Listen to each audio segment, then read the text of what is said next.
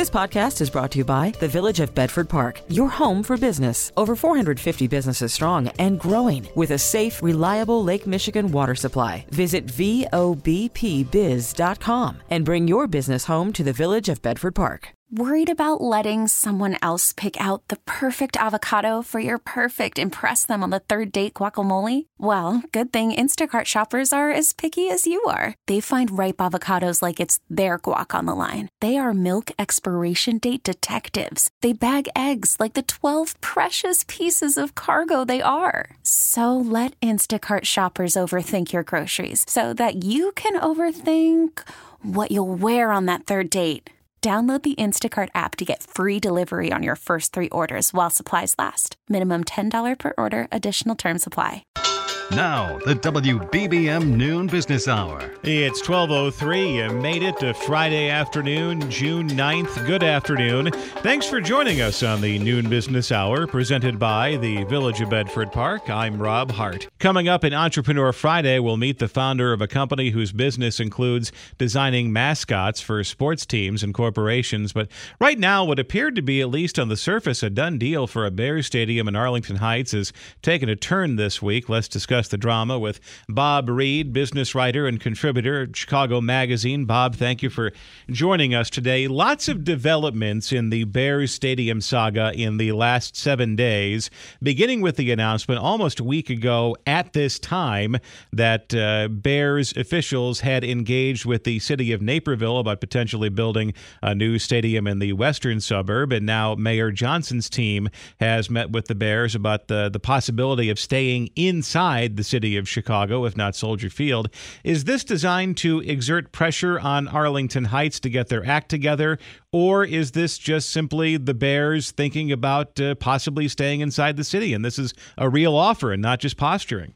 Well, you know, Rob, the Bears want complete revenue control, and the only way they can do that is by building a new stadium. Soldier Field, as it is, just doesn't fit the bill because there's a lack of so many opportunities for the Bears. I actually saw one estimate that says that the Bears are losing $60 to $70 million annually simply because they can't maximize the stadium the way their other NFL competitors are. And by that I mean they don't have naming rights. The stadium is small compared to other NFL stadiums. You can't really put up a sports book and exploit it the way that you want. It's not interactive. So if Mayor Johnson is talking about the Bears staying at Soldier Field, there's a lot of things that have to be settled before that can be done. I think the Bears are doing some venue shopping. I think they're trying to shake up the people who are pushing back on the Arlington Heights bid. And we'll see where this goes, but, it ain't over till it's over. Is this the first time that Mayor Johnson's team has sat down with officials from the Bears? Because I know the Bears and the Lightfoot administration had been talking prior to the election, but I seem to recall that on the day it was announced that the Bears were putting in a bid for the Arlington Park property, the city of Chicago came back with a comment that kind of fit in as a call on the score as opposed to an opening for negotiation. And was the water permanently poisoned between the Lightfoot administration and the Bears, and maybe there's a possibility of a reopening with a new mayor? I think there's a possibility. It was a very chilly relationship between the Lightfoot administration and the Bears as it wore down to the end. But again, Johnson has to come up with a way that's really going to light things up creatively. Now, what can that be? He can try to work with Soldier Field. He can talk about other opportunities, land opportunities within Chicago. But all of this is really going to have to come up against what Arlington Heights can provide. You know, it's open land. It's next to a railroad track and a station. It can be developed in other ways besides the stadium. The biggest problem there is that the Bears don't like the new assessed valuation for taxes.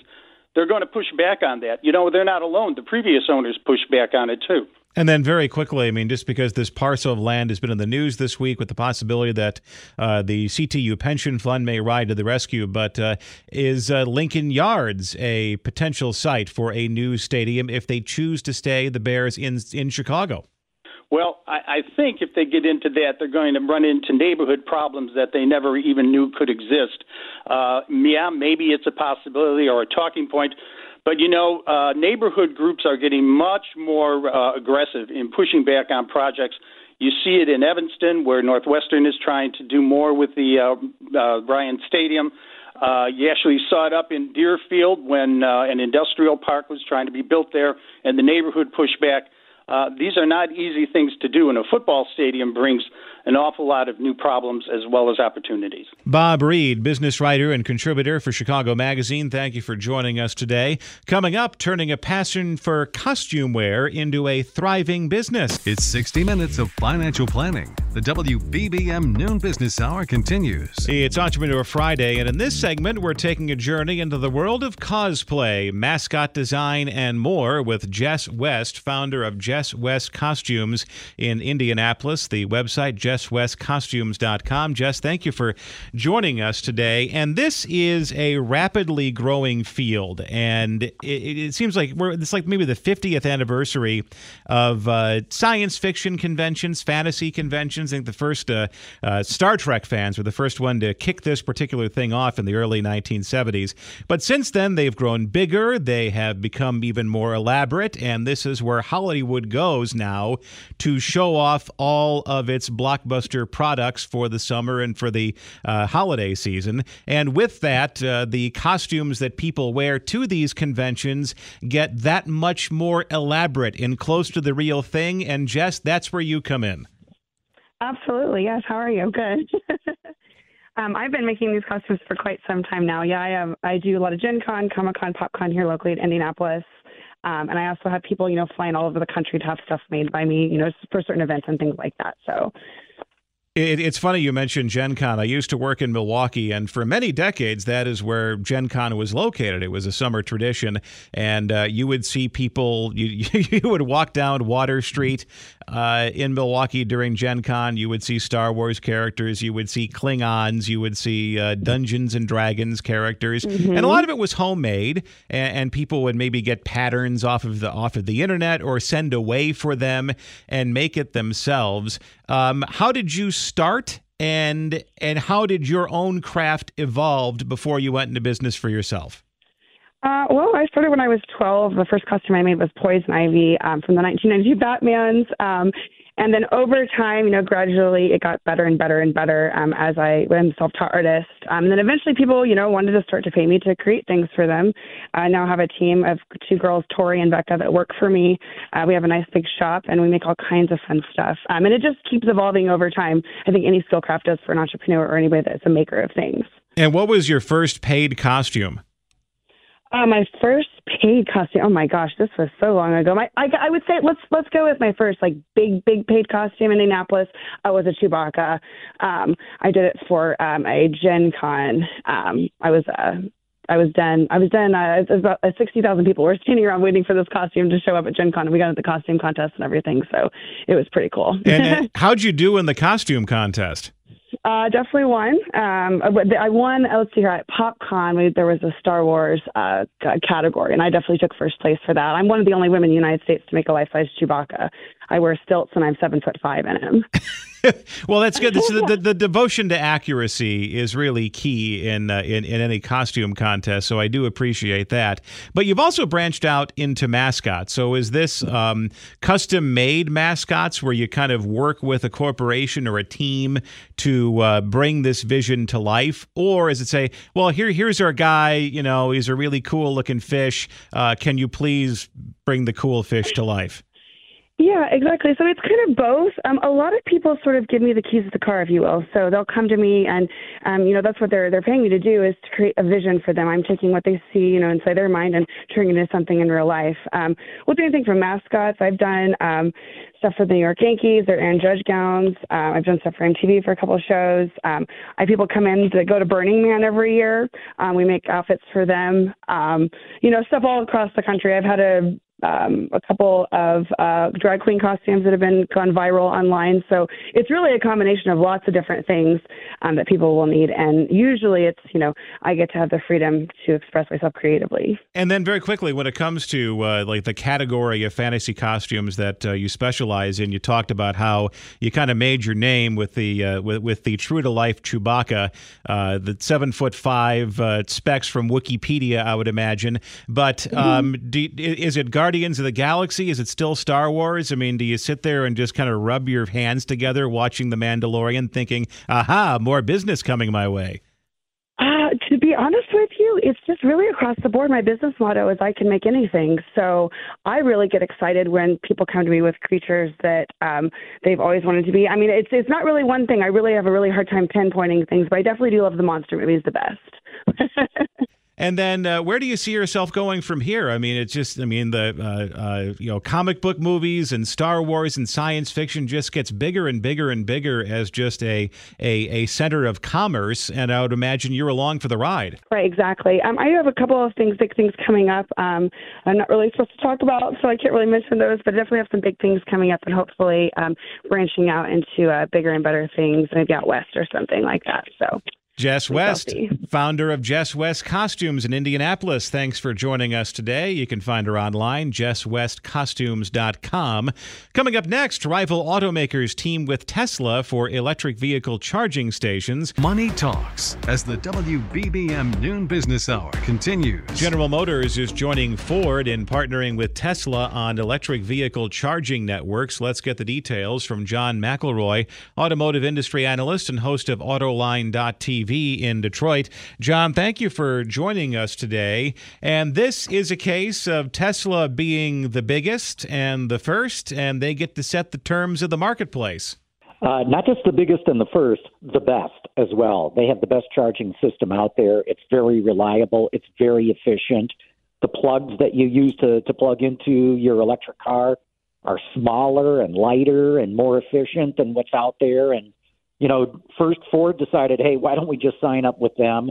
And then GM couldn't let Ford get away with that, so they signed up too. But yeah, this puts Tesla in the driver's seat in establishing a North American standard for how to charge electric cars. And is there kind of an analog in the history of the automotive industry where one particular company proved to be so large that they set the standard for the other entrants into the marketplace? I mean, clearly, this must not be the first time in the history of cars that someone developed the standard for some sort of technology and everyone else followed. I'm sure you're right, Rob. I can't think of one off the top of my head. Here's what makes this one different. The Society of Automotive Engineers, which really sets standards for all kinds of automotive things. Like even if you look on a can of oil for a car, it'll have a SAE number on it. Anyway, about a decade ago, 2009 to be precise, they all got together, all the automakers, to figure out an EV standard for charging. Tesla was part of it. Tesla had all these ideas. Everyone ignored it. And then they came up with their own standard, and Tesla did their own. Everybody at the SAE on that committee was very annoyed that Tesla went out and did this thing on their own. But it turns out that Tesla had a better system. So, I mean, not only did it come up with a better system, it sort of bucked what everybody else was doing and went off on its own. And now, in the case of GM and Ford, they're beating a path to Tesla's door. And is this a possible revenue? It has to be a revenue stream for Tesla. I mean, in terms of licensing this technology, I mean, will the other automakers pay Tesla for the privilege of being able to use its tech? No one has said that yet, but I got to believe it's true because when you go to charge a Tesla, when you come up to the charger, there's no touch screen, there's no credit card swiping thing, nothing like that. You do it through an app on your phone, a Tesla app. So GM and Ford, to make this all go very efficiently, are going to want to tap into that app. And undoubtedly, not only is Tesla going to make money over the charging of, GM and Ford EVs coming in, they're going to collect data on that, data that can be monetized.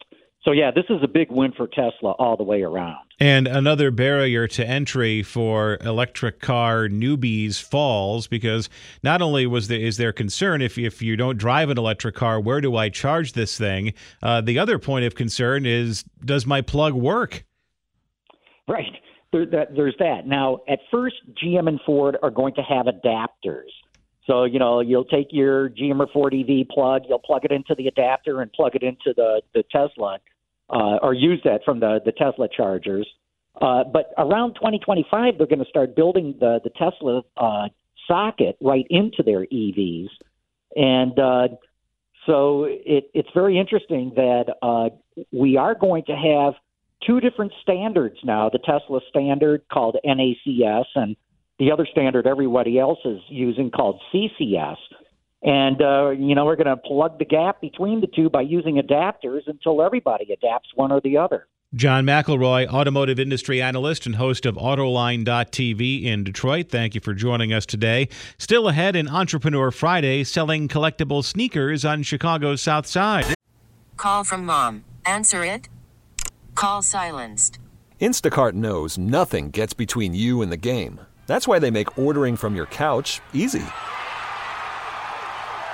Stock up today and get all your groceries for the week delivered in as fast as 30 minutes without missing a minute of the game. You have 47 new voicemails. Download the app to get free delivery on your first 3 orders while supplies last. Minimum $10 per order. Additional terms apply.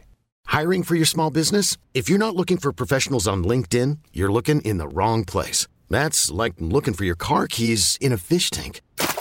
LinkedIn helps you hire professionals you can't find anywhere else, even those who aren't actively searching for a new job but might be open to the perfect role. In a given month, over 70% of LinkedIn users don't even visit other leading job sites. So start looking in the right place. With LinkedIn, you can hire professionals like a professional. Post your free job on linkedin.com/recommend today. T-Mobile has invested billions to light up America's largest 5G network, from big cities to small towns, including right here in yours. And great coverage is just the beginning. Right now, families and small businesses can save up to 20% versus AT&T and Verizon when they switch. Visit your local T-Mobile store today.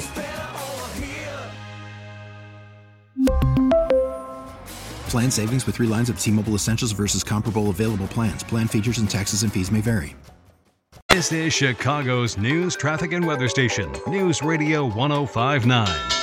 The WBBM Noon Business Hour continues. Good afternoon. I'm Rob Hart. These are the top stories on News Radio WBBM. A deadly fire in Chicago includes a victim with a gunshot wound. Former President Trump prepares for arraignment on federal charges. It's Entrepreneur Friday, turning collectible sneakers into a growing business. Netflix limits password sharing and its number of subscriptions soars. WBBM Business, the markets are higher. The Dow is up 19 points. The NASDAQ is up 56, the S&P 500 up 10, 76 degrees right now in Chicago under mostly sunny skies, going up to 80 today, cooler by the lakefront. It's 12:31, topping our news at the half hour. An overnight fire on Chicago's west side may be more than it first appeared to be. Here's WBBM's Bernie Tafoya. Around 2:15 in the morning, Chicago firefighters responded to an apartment building fire in the 200 block of South Laverne in the South Austin neighborhood. There were flames on the second and third floors, according to the fire department's Twitter feed. A 57-year-old woman was taken in critical condition to Stroger Hospital, but police say that when she got to the hospital, doctors determined she had been shot in the right leg. She eventually died, and Area 4 detectives are investigating. Bernie Tafoya, News Radio 105.9 WBBM. Former President Trump is set to be arraigned in Miami on Tuesday. He faces a 7-count federal indictment accusing him of mishandling documents in his possession after he left office and obstructing the government's effort to get the documents back. More from CBS News senior investigative correspondent Catherine Herridge. This is the most serious legal exposure that he faces because these are criminal charges that have to do with the stewardship of national security, and he is promoting himself as someone who has the skill set and the trust to be a president of the United States for a second term. The indictment will be unsealed, revealing the specific charges at the arraignment. It's 12:32 as the Noon Business Hour continues, presented by the Village of Bedford Park. Markets are higher. They had been kind of all over the place earlier in the session. We're joined by Gary Kulpbaum, President Kulpbaum Capital Management in Orlando. Thanks for joining us today, Gary. Let's talk about the S&P 500 hitting the 4,300 benchmark for the first time since August of 2022. Is that sustainable as not even as the year goes on, but as we go into next week? A lot of data on inflation and on what the Fed's thinking. As long as the big technology names, which have been carrying the weight, continue to do their thing, and today is another one of those days. As I speak, the Nasdaq's up 58. Advanced declines on the Nasdaq is 14 to 23, which tells you NVIDIA, Netflix, Tesla, Adobe, and a few others really carrying the weight. So as long as they continue, pretty fine. When you take away a lot of those tech names, there's just a lot of things that are just, I would just call them dead money. They're not hurting anybody like they used to while the market was really bearish, but they're certainly not doing much for the market. This is the place to be right now, and I keep waiting for when it isn't.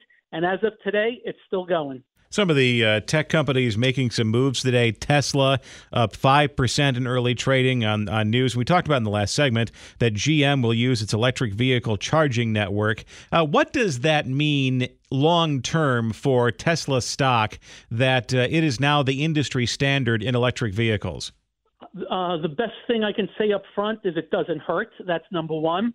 And number two, when you're in the industry standard of an industry that looks like it's going to grow leaps and bounds over the next decade or two, could be meaningful. To what, how much, don't know, but certainly the market's marking it up today on that, and I would not be arguing with it. And then one thing that really jumped out at me that was interesting is that DocuSign, the technology that allows you to sign contracts and other documents virtually, up 7%. They beat analysts' first quarter expectations. That one seemed to me like it might have been a pandemic darling, that you would use DocuSign to execute contracts and so on and so forth because you couldn't meet in person, that maybe the waters would recede. But it seems to be doing pretty well even as we go back to conducting business in person. Well, the business is not going away, but the question is whether it's a growth business. You got to remember, stocks go higher because of the ability to grow business. And if you can't grow as well as you used to, usually you pay a penalty. And you have to remember, this stock was over $300 in 21. It's $56 today. So it's already had the big markdown, and maybe the worst is over. And I'm seeing that in a lot of names that were destroyed in the bear market, that they went down 70, 80, 90%, and market saying enough's enough. But again, if DocuSign can't find other avenues to grow the business like they did during the pandemic, it'll just be an average type stock that's not really going to lead the market. And then let's look ahead to next week. Couple of big things, starting with CPI and then the Fed policy meeting, where right now the expectation is they're going to announce a pause or a hold in hiking interest rates. They won't do it this month, but I guess what everyone's looking for is any forward-looking guidance after that statement. Yeah, they've already telegraphed, unless, they drink some wine during the meeting and change their mind, that they're not going to raise rates. I'm pretty sure, though, they're going to make the statement just in case, hey, but we stand fast if inflation picks up, that we may have to do more. So I think that's probably all baked in the cake. And I really don't think the Fed is the market mover that it is now, that it used to be. For me, I'm more watching earnings and this AI thing. I know it's talked about a lot, but it's meaningful. There are companies, Adobe yesterday did an Adobe meeting, and I think they mentioned it 750 times, and the stock went up $22 and got upgraded again today, is up another 17. So that's basically what I'm really watching closely, because I'm a theme guy. You make your biggest money getting big uptrends on themes, and that right now is number one front and center. Gary Kaltbaum, President, Kaltbaum Capital Management in Orlando, Florida. Thank you for joining us today. Find him online at GaryK.com. Coming up next in Entrepreneur Friday, we meet a Chicago businessman whose latest venture is welcoming more customers to Sneakerville. It's the only program dedicated to currency events. You're listening to the WBBM Noon Business Hour. It's Entrepreneur Friday, and this afternoon we're meeting a Chicago business owner whose interests include multiple collectible sneakers sneakers and fried chicken locations. Welcome in James Denman, who is the founder and co-owner of Sneakerville 88, with locations in the Bronzeville and Hyde Park neighborhoods in Chicago. James, thank you for joining us today. And you call yourself a serial entrepreneur, and this is your latest venture. But I want to ask you about one of your other ventures, and that is you are the owner of some Harold's Chicken Shack franchises in Chicago. And how does one business, the restaurant business, stack up with selling sneakers? Totally different business when you come to the restaurant business and the sneaker business. The sneaker business is a great business. The markup is wonderful. Compared to the restaurant business, the markup is not as great. And then a lot of people, I always ask this of people who call themselves serial entrepreneurs, because for a lot of people, just building up the gumption and the courage and the confidence to even think about starting your own business is itself an accomplishment. And then when you do it multiple times, what is it about your mindset that gives you that confidence to take that swing at the ball? It's just being able to just take a chance on some things. And I think I just was fortunate enough to make some good decisions, and wasn't afraid to take some opportunities, and things so far has been successful. And then Sneakerville 88, this is taking advantage of a scene that has exploded by leaps and bounds in recent years, and that is collectible sneakers, finding them, acquiring them, and buying them on the resale market. So were you kind of an observer of this scene before you elected to jump into it as a business? Oh, absolutely. I studied the business for about a year or two. And this was just paying attention to a lot of the local stores and businesses like that. And then it was a market that I felt like it was a market I could get into and be successful in. So absolutely, I definitely looked around, followed a lot of different people in the sneaker business. And what are some of the things that you learned about it during that year-long process before you went into business that you may not have known, or that you did not know as a civilian and that we do not know as people who are not in the business? Well, I learned that the sneaker business is a fun business. It's a business that you can really enjoy. It's not a really strenuous business. It's a fun business. People come in all the time. You meet different people every day, and people get to meet you. And it's just a great business, and I think it's a great business, for people to get into. I brought my daughter, is the co-owner, Jamie Denman, and it was just something that I felt like she would really enjoy. And I was going to ask you that before we talk about how you find the sneakers and bring them in. What's it like working with your daughter? It's a great experience. I wouldn't trade it for nothing in the world. Good opportunity to see her every day, work with her every day, see her grow, see her learning the business, enjoying the business. So it's just a wonderful opportunity. And then was she always interested in what you were doing even as a child? Absolutely. I had one of my first stores when she probably was like 2 years old, and she got opportunity to see me working as a child and growing up in the business. And she, just came right in and has been a bundle of joy. Well, that's terrific. That's an amazing feeling, especially my own self. I have 3 daughters at home, and I can't imagine the pride that you must be feeling going into business with her. And now, when it comes to getting sneakers to Sneakerville, where do you go? I mean, how do you search and how do you find particular sneakers that are unique or interesting or in demand or maybe a couple of years old? How far do you cast your net? Well, we could go back pretty far. Every 2 weeks, once a month, new shoes come out every week. And it's just like something that you just know how to do. So it's like people are out here. You got some people selling sneakers on the internet. But, we have an online business also. But I like to interact with the customers. So they come in and they want to shoot for that day or for that night. I think that's the great thing about it, for people to be able to come in and enjoy that sneaker, get a chance to try it on and see how it looks. So I think that's one of the great things about that. And, getting sneakers, this is what we do. We have outlet where we can get sneakers from, and I think it's just been a great thing. And then lastly, you have 2 locations in Chicago, but is your customer base like basically around the world?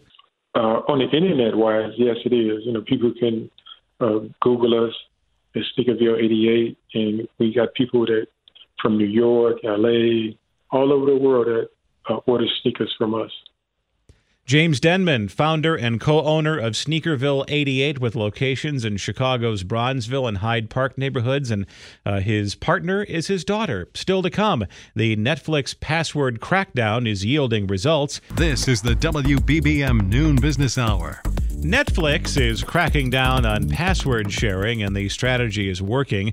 Let's get the latest from Tim Hanlon, founder and CEO of the Verter Group in Chicago.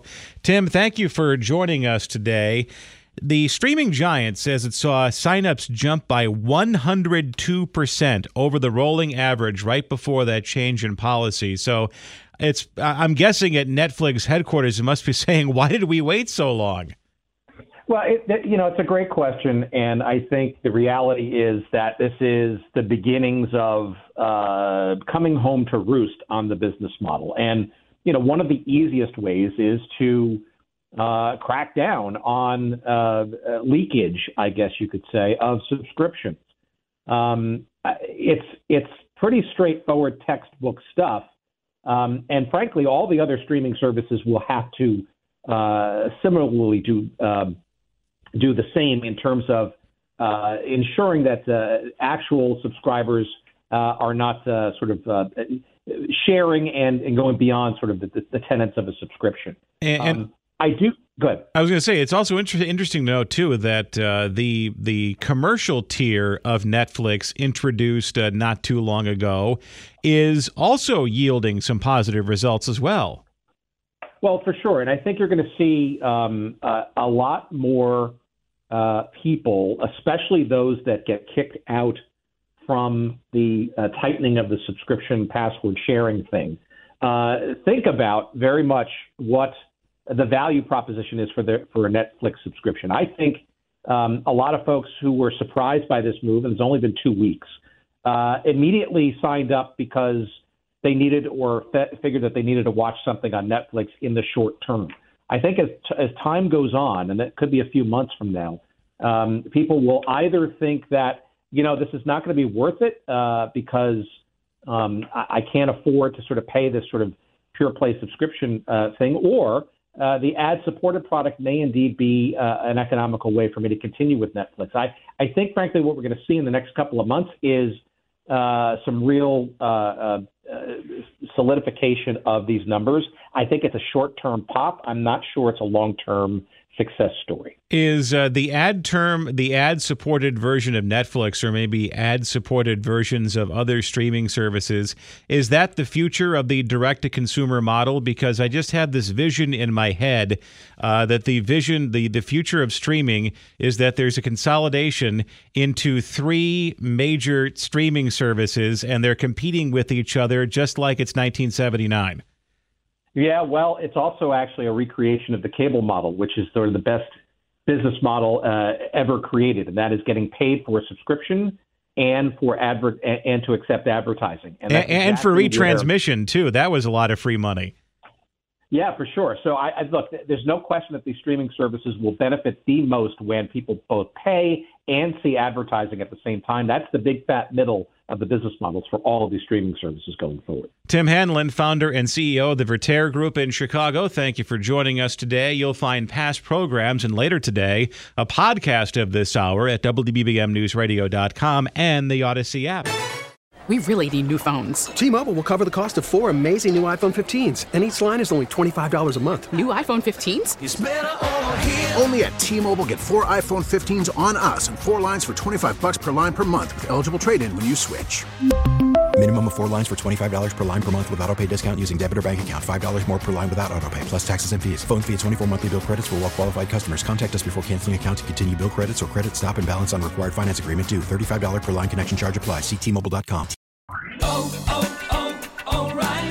For a Protect your vehicle's engine with a full synthetic oil change and save with Mobile One at O'Reilly Auto Parts. Purchase 5 quarts of Mobile One full synthetic motor oil and receive a $10 O'Reilly gift card after rebate. See store for details. With your Mobile One purchase, you'll also receive 2 times points during O Rewards Bonus Points Month at O'Reilly Auto Parts.